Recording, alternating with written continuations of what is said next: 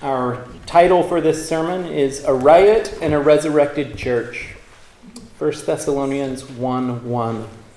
1 Thessalonians is after the book of Colossians, and it's before 1 Timothy if you're scanning through the New Testament.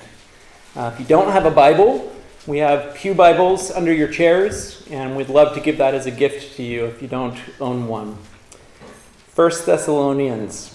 Today we're going to be kicking off our series through the whole book of 1 Thessalonians. Many of you might be asking, what happened to Genesis? Well, don't worry. If you remember, the plan is for us to make our way through the whole book of Genesis, but over a couple of years, with a lot of New Testament sprinkled in. So we made it through Genesis chapters 1 through 3, and now we're going to stop and do 1 Thessalonians. And then we'll pick back up and go from Genesis 4 to Genesis 11, and then another New Testament book, so on and so forth, over a couple of years. So today we begin 1 Thessalonians. Have you ever been at a party or a gathering of some sort, and you walk up on a conversation, but they're already in the middle of it?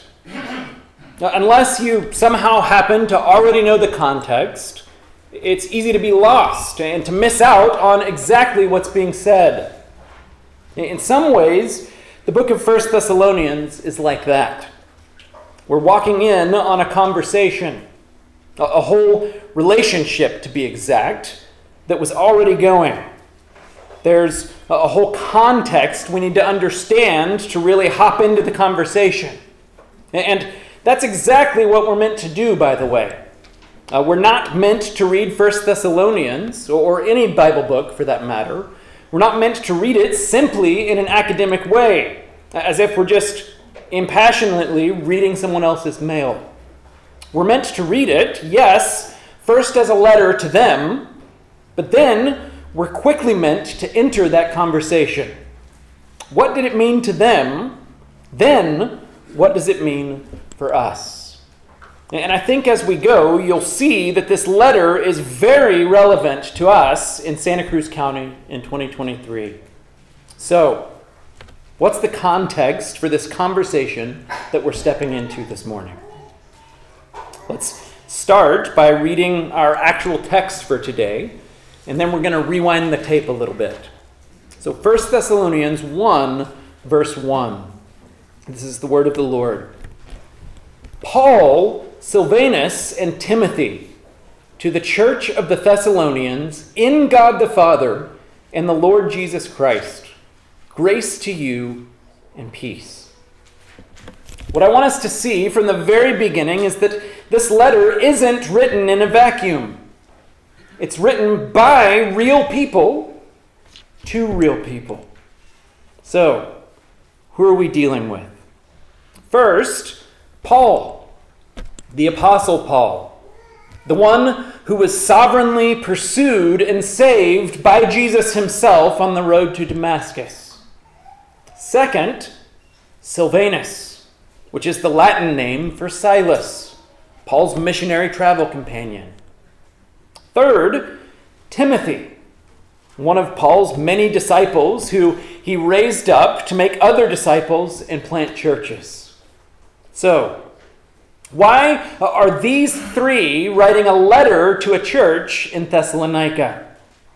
To understand that, we have to go back to the book of Acts, where we're going to be spending the bulk of our time today. Okay, so back to Paul. Prior to being renamed Paul, this man's name was Saul. He was at the top of the totem pole when it came to being Jewish. He had the pedigree, the education, and the authority.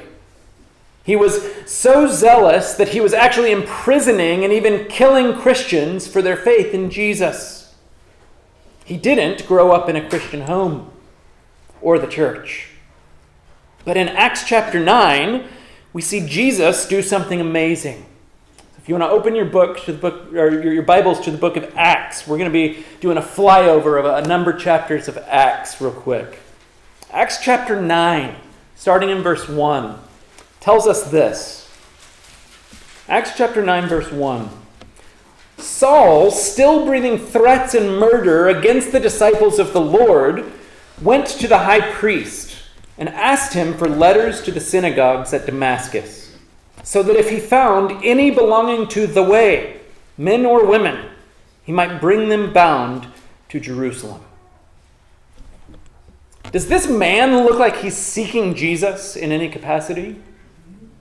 No. He's actively persecuting Jesus' people. He's doing the exact opposite of seeking Jesus. But praise God, Jesus is seeking him. Jesus shows up on that road and changes Saul's life forever. The gospel completely reorients Saul's life. Jesus reveals himself to Saul, changes his name to Paul, and calls him on mission, empowering him with the Holy Spirit. By the way, if you're here and you're a Christian, that's your story too. Romans chapter 3, verses 10 through 12. It says, "As it is written, none is righteous, no, not one. No one understands, no one seeks for God. All have turned aside, together they have become worthless. No one does good, not even one." The truth is that if Jesus didn't seek us, none of us would have sought Jesus. But he does. He pursues us and saves us. And like Paul, he changes us. He calls us on mission, and he empowers us with the Holy Spirit. If you're a Christian, that's your story. So what happens after that? I'm going to fast forward a bit in the story. In Acts chapter 13, we learn that Paul is in Antioch. And during a worship service, probably just like this one, the Holy Spirit leads the church to send Paul and Barnabas on a mission trip to share the gospel, to make disciples, and to plant churches. They go. They do exactly what they set out to do. And in the midst of that, they experience a ton of persecution. But the gospel isn't stopped. Jesus continues to pursue and to save people. Elders or pastors are raised up. Churches are planted. In Acts chapter 15, there's a brief break in the action. These new churches are trying to figure out how Judaism and Christianity mesh. How do they go together? Does one have to become Jewish to become a Christian? That's the question they're asking.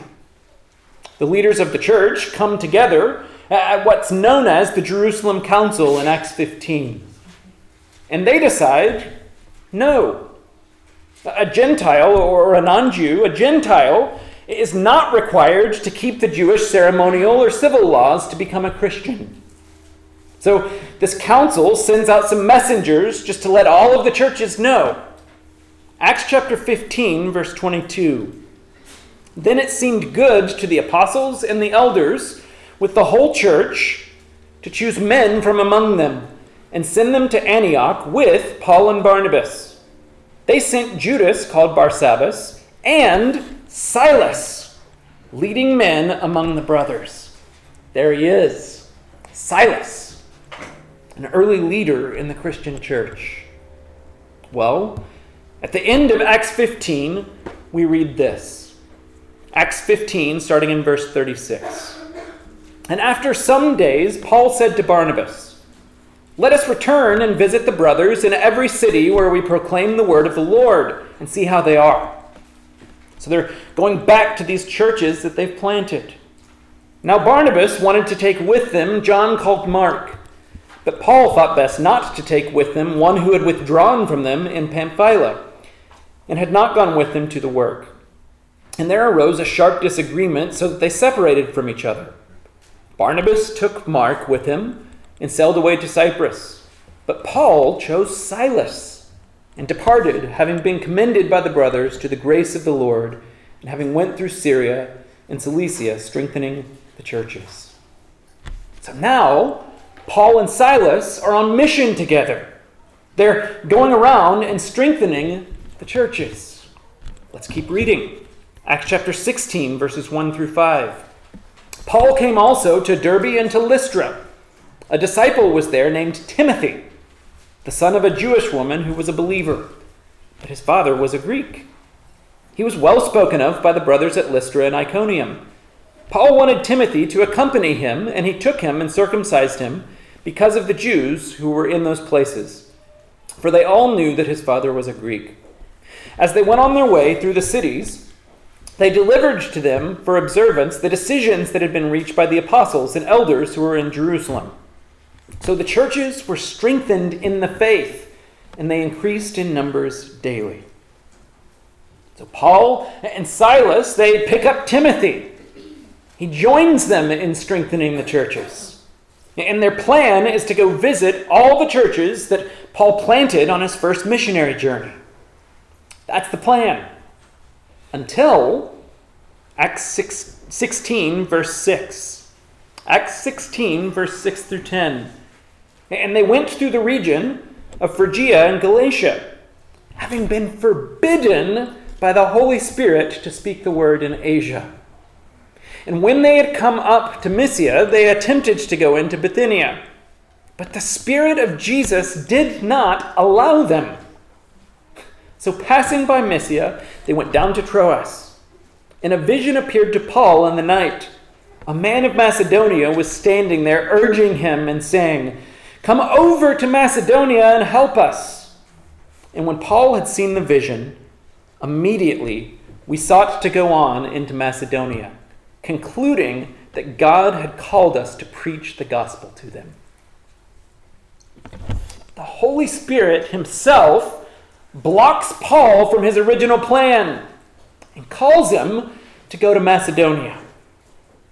In other words, they get called from Asia Minor over to modern-day Europe. And I love what Luke writes there in verse 10. He says, "And when Paul had seen the vision, immediately we sought to go on into Macedonia, concluding that God had called us to preach the gospel to them." Do you see that? They know that their call is to go and to preach the gospel. It's not to go and to get involved in politics. It's not to go and do some kind of good social program. It's not to go and play it safe, keeping themselves hidden and nicely blended in with the culture. God had called them to preach the gospel. And they did. They end up over in Philippi. They meet a women's Bible study. I love this. Acts 16, verses 14 and 15. One who heard us was a woman named Lydia from the city of Thyatira, a seller of purple goods who was a worshiper of God. The Lord opened her heart to pay attention to what was said by Paul. And after she was baptized, and her household as well, she urged us, saying, "If you have judged me to be faithful to the Lord, come to my house and stay." And she prevailed upon us. Do you see that? The Lord opened her heart to pay attention to what was said by Paul. The same sovereign Lord who pursued Paul was pursuing Lydia and drew her to himself. The gospel is transforming people. A church gets planted in Philippi, and persecution ensues. Paul and Silas actually get thrown into jail. But again, the gospel isn't stopped. They start singing hymns in the prison cell, and the jailer gets converted. They're released. It's amazing. Now, if you'd been persecuted and imprisoned, what would you do if you were let go? Would you take it as a sign from God that this mission thing was a closed door?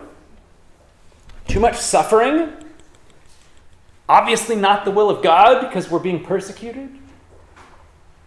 Thankfully, that's not how Paul thought. And here's where our Thessalonian conversation really begins. Flip in your Bibles to Acts chapter 17. Acts 17 is where we're going to be for the bulk of our time. Acts 17, verses 1 through 3. Now when they had passed through Amphipolis and Apollonia, they came to Thessalonica, where there was a synagogue of the Jews. And Paul went in, as was his custom, and on 3 Sabbath days he reasoned with them from the Scriptures, explaining and proving that it was necessary for the Christ to suffer and to rise from the dead, and saying, "This Jesus, whom I proclaim to you, is the Christ." All right, here we are. They make it to Thessalonica. Well, where and what is that? I'm glad you asked. Here's a map. Thessalonica is a coastal city on the Aegean Sea, and it was one of the largest cities in the Roman world. It was the capital and one of the most influential cities in Macedonia. Because it was a port city, it was thriving with commerce. Think of it as a modern-day New York City or Boston. It was a happening place. Spiritually, it was pretty diverse too. The locals there worshipped the Roman pantheon of gods, including the emperor himself. We'll get to this soon. But the Jews were attracted to this city as well. Eventually, some of the Gentiles, or the non-Jewish people, were attracted to Judaism and wanted to convert. And these people were known as God-fearers. So they're attending the Jewish synagogues. Now, with all of that in mind, look at what Paul does at the beginning of Acts 17. He goes to the synagogue on 3 separate Sabbaths, and he reasons with them from the Scriptures. This is huge. He doesn't just give his opinions. He doesn't even just talk about the Scriptures. No, he reasons from the Scriptures. If you're new here at Santa Cruz Baptist, this is vital to our philosophy as a church. Our desire week in and week out is to preach and teach from the Scriptures. Expositional preaching. My opinions, my hobby horses, my hot takes are of little or no value. But the Scriptures, invaluable. They're truth. They're life-giving and profitable for every situation that you face. Look at what Isaiah chapter 55, verses 8 through 11 says. Isaiah 55, 8 through 11. God says, "For my thoughts are not your thoughts, neither are your ways my ways, declares the Lord. For as the heavens are higher than the earth, so are my ways higher than your ways, and my thoughts than your thoughts. For as the rain and the snow come down from heaven and do not return there, but water the earth, making it bring forth and sprout, giving seed to the sower and bread to the eater, so shall my word be that goes out from my mouth. It shall not return to me empty, but shall accomplish that which I purpose, and shall succeed in the thing for which I sent it." God's ways are higher than our ways. His word will come down and produce what it was sent for. It won't return void, but will accomplish his purposes. It's going to succeed. I believe that with all of my heart, and I hope you do too. Look at what Paul does. He reasons with them from the Scriptures. Verse 3, explaining and proving that it was necessary for the Christ to suffer and to rise from the dead, and saying, "This Jesus who I proclaim to you is the Christ." He's using the text of Scripture as his starting point. Then he's explaining. He's pointing them to Christ and proclaiming his death and resurrection. He's helping them to read, understand, and apply the Bible for themselves. That's expositional preaching. That's our goal here. And look at the results. Verses 4 and 5.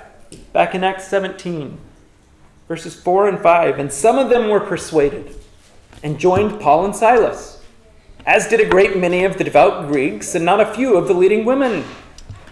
But the Jews were jealous, and taking some wicked men of the rabble, they formed a mob, set the city in an uproar, and attacked the house of Jason, seeking to bring them out to the crowd. This is what we should expect. But when the gospel is preached, there's typically three responses. And we see them all here. Number one, some will be persuaded. They'll hear the gospel, repent, and believe in Jesus joyfully. Their lives will be forever changed, like Paul's, Silas's, Timothy's, Lydia's, and millions of others. Some will be persuaded. Second, some will be angry. They'll reject the gospel outright, label Christians as closed-minded, hateful, backwards, and bigoted. Some will be angry. Third, some will elevate anger to persecution. That's what we see here in Acts 17. So, why are these people so upset? And what exactly are they doing here? This is where context is key. Politically, it's important to know that Thessalonica was a free land. One commentator notes that Thessalonica was a free city in the Roman world. He says, other cities did not have this privilege. In other locations, the Roman Empire had military occupation forces to set up its own government, but not in Thessalonica. The Thessalonians controlled their own affairs and political situations, making them almost democratic, unlike any other city in that region. They had freedom from military occupation, and they could mint their own coins. So with that in mind, look back at Acts 17, verse 5. Taking some wicked men of the rabble, they formed a mob, set the city in an uproar, and attacked the house of Jason, seeking to bring them out to the crowd. That word translated as crowd is the word demos. It's a formal assembly made up of citizens. It was the lowest level of political authority in Thessalonica.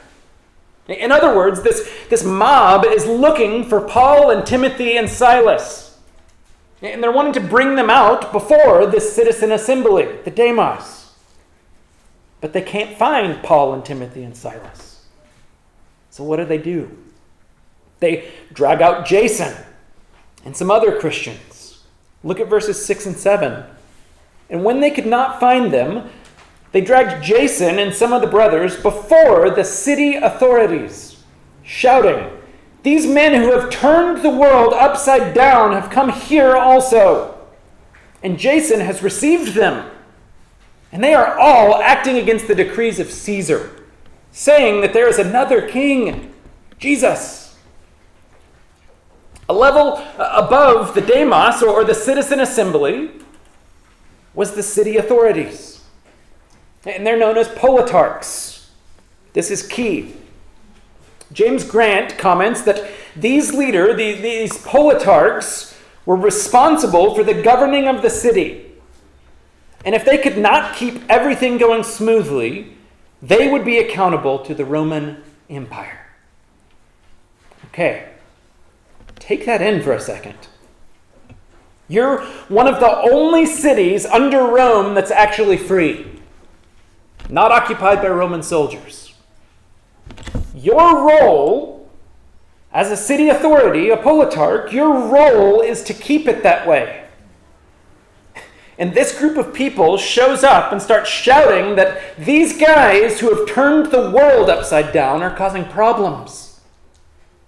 Even more, they're against Caesar, saying that there's another king, Jesus.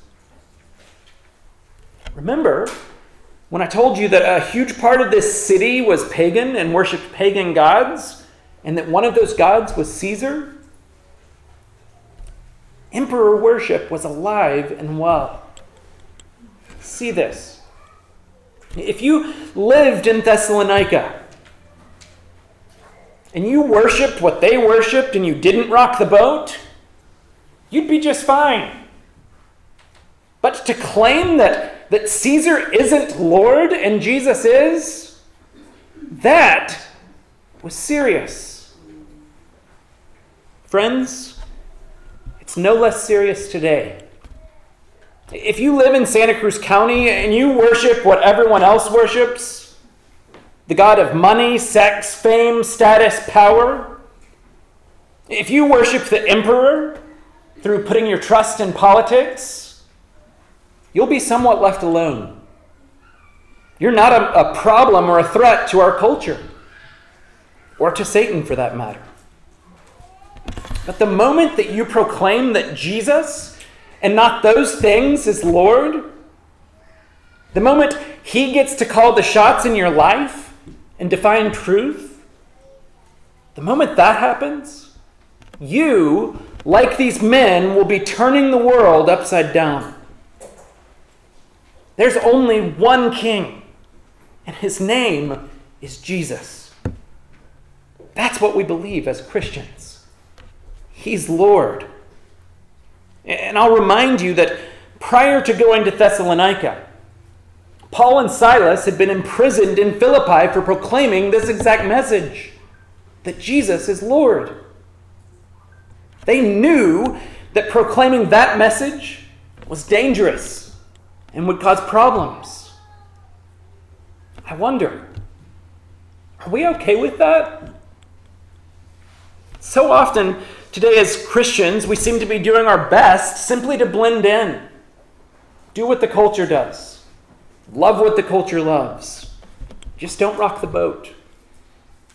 In fact, many so-called prosperity gospel preachers will tell you that if you follow Jesus, that you'll never experience persecution at all.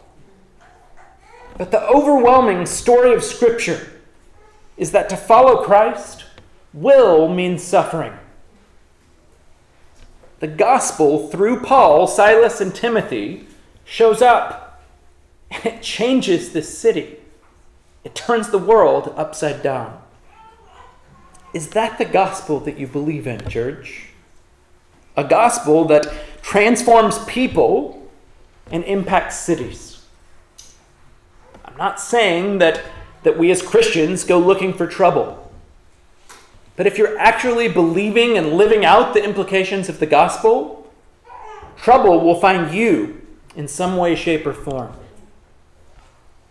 Does your Christianity rock the boat? Do those around you even know you're a Christian? And are your primary loyalties in life distinctly different from theirs? That was the situation in Thessalonica. Enough prominent people who were influencing the city as a whole had been transformed by the gospel of Jesus Christ. They were willing to take up their cross and follow Jesus, swimming upstream of the rest of the city. The gospel had transformed a people and impacted a city. Understand this. For those Christians to claim that Jesus is Lord meant that Caesar wasn't. And it meant potentially some political turmoil in this free city. Again, there are those today who simply don't mind your Christianity as long as you'll keep it private in your heads and in your hearts and in your pews. But the moment it spills out into the public square and starts affecting the way you live out there, the world and Satan can't have that. This Jesus, who died on the cross and rose from the grave, was challenging the rule and reign of Caesar himself. Your faith as a Christian isn't meant to be private. It wasn't for Paul, Silas, Timothy, or these new converts in Thessalonica. So, what would these politarchs do? Look at verses 8 and 9. And the people and the city authorities, that's the politarchs, the city authorities were disturbed when they heard these things. And when they had taken money as security from Jason and the rest, they let them go. So it seems like these politarchs take in Jason and the other Christians. They question them. They take some form of bail with the apparent promise that they'll get Paul and the gang out of there.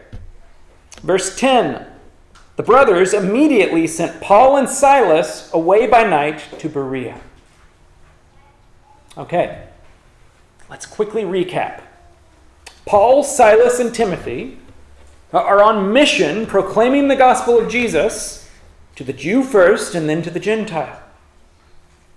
Paul and Silas get thrown in jail in Philippi. They get miraculously released. They head on to the hustling, bustling capital of Macedonia, Thessalonica. They preach the gospel. Some Jews and a lot of devout Greeks, and not a few of the leading women, come to know Christ there. A church comprised of those people is born in Thessalonica. But this fledgling church in a polytheistic Roman world rocks the boat by what they believe and the way that they live. Do you think this is relevant for us today in Santa Cruz County? It is. Because their belief is affecting the city. And as their belief is affecting the city, a borderline riot breaks out. And to calm the storm, Paul and Silas leave the city under the cover of night. They head south to Berea and then to Athens. And we read in 1 Thessalonians 3, 1 through 5. Therefore, when we could bear it no longer, we were willing to be left behind at Athens alone. And we sent Timothy, our brother and God's co-worker in the gospel of Christ, to establish and exhort you. Who's the you there? The Thessalonian church. To exhort you in your faith, that no one be moved by these afflictions. For you yourselves know that we are destined for this. For when we were with you, we kept telling you beforehand that we were to suffer affliction, just as it has come to pass, and just as you know.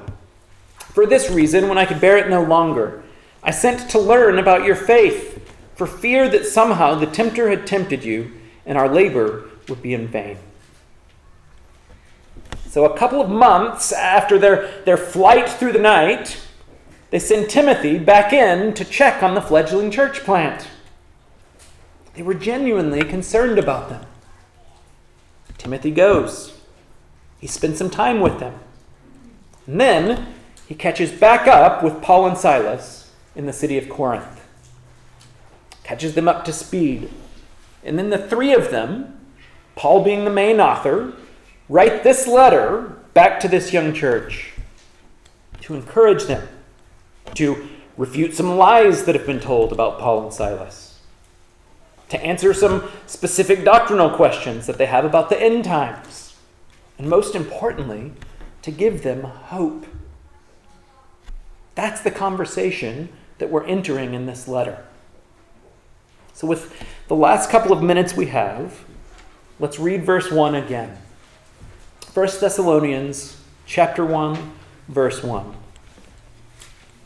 Paul, Silvanus, and Timothy, to the church of the Thessalonians, in God the Father and the Lord Jesus Christ, grace to you and peace. First, I want to highlight their location and their identity. Location and identity. Paul writes to the church of the Thessalonians. They're living in Thessalonica. But that's not at all what's most important about them, is it? They reside in the city, but they're in God the Father and the Lord Jesus Christ.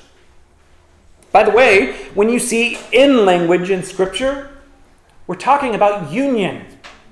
We have union with God as Christians. He's reminding this church of who they are. They're in God the Father and the Lord Jesus Christ. It doesn't matter what's going on around them. Suffering, persecution, whatever it is. They're in God. If you're a Christian, do you know that about yourself? You may be in Santa Cruz County geographically, but you're in Christ spiritually. And that's the most important thing about you. When Jesus, when he died on the cross, you were in him. Your sins were nailed to the cross. When he was buried, your old man, your sin nature, was buried in him. And when he rose from the grave, defeating sin, Satan, and death, you, Christian, were in him. His righteousness was credited to you, and you were declared justified and given new life in him. This good news transforms you and is true of you as a Christian, no matter where you are geographically. You can be in Aptos or Albuquerque, but you're in Christ. Then, look at what Paul says at the end of this short greeting. Grace to you and peace. Grace and peace. He's giving them a blessing of grace and peace. Two words that are a result of our union with Christ. First, grace. Often we define grace as unmerited favor. And that's somewhat right. But I'm not sure that definition goes far enough. Because unmerited favor would suggest that we're starting at zero and being given something that we didn't earn. But the biblical concept of grace is even better than that. Because according to Scripture, we're not starting at zero, are we? No. Because of our sin, we rebelled against God. We worshipped the idol of self. We acted according to our own will and actually demerited any favor. We're not starting at zero. So grace isn't just unmerited favor. It's demerited favor. Not only do we not do anything to deserve it, we actually deserve its opposite. We actually deserve God's wrath. But God, in his love and mercy, he gives us grace.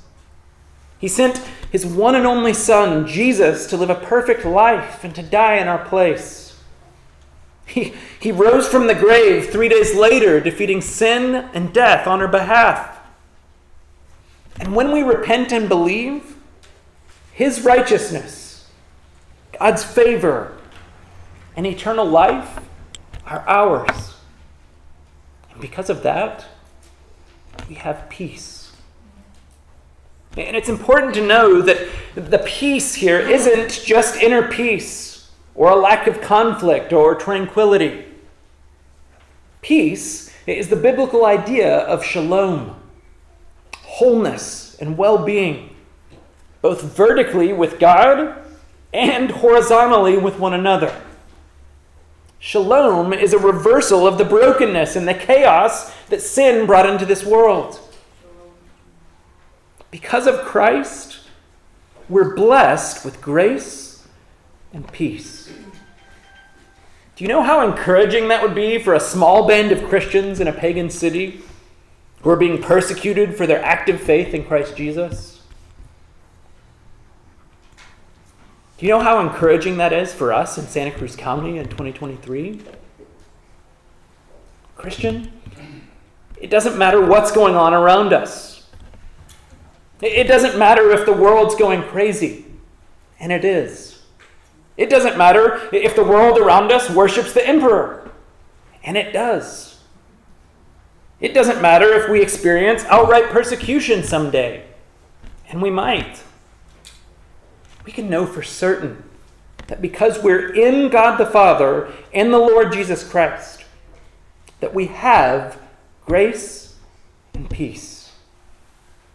The free gift of demerited favor and shalom.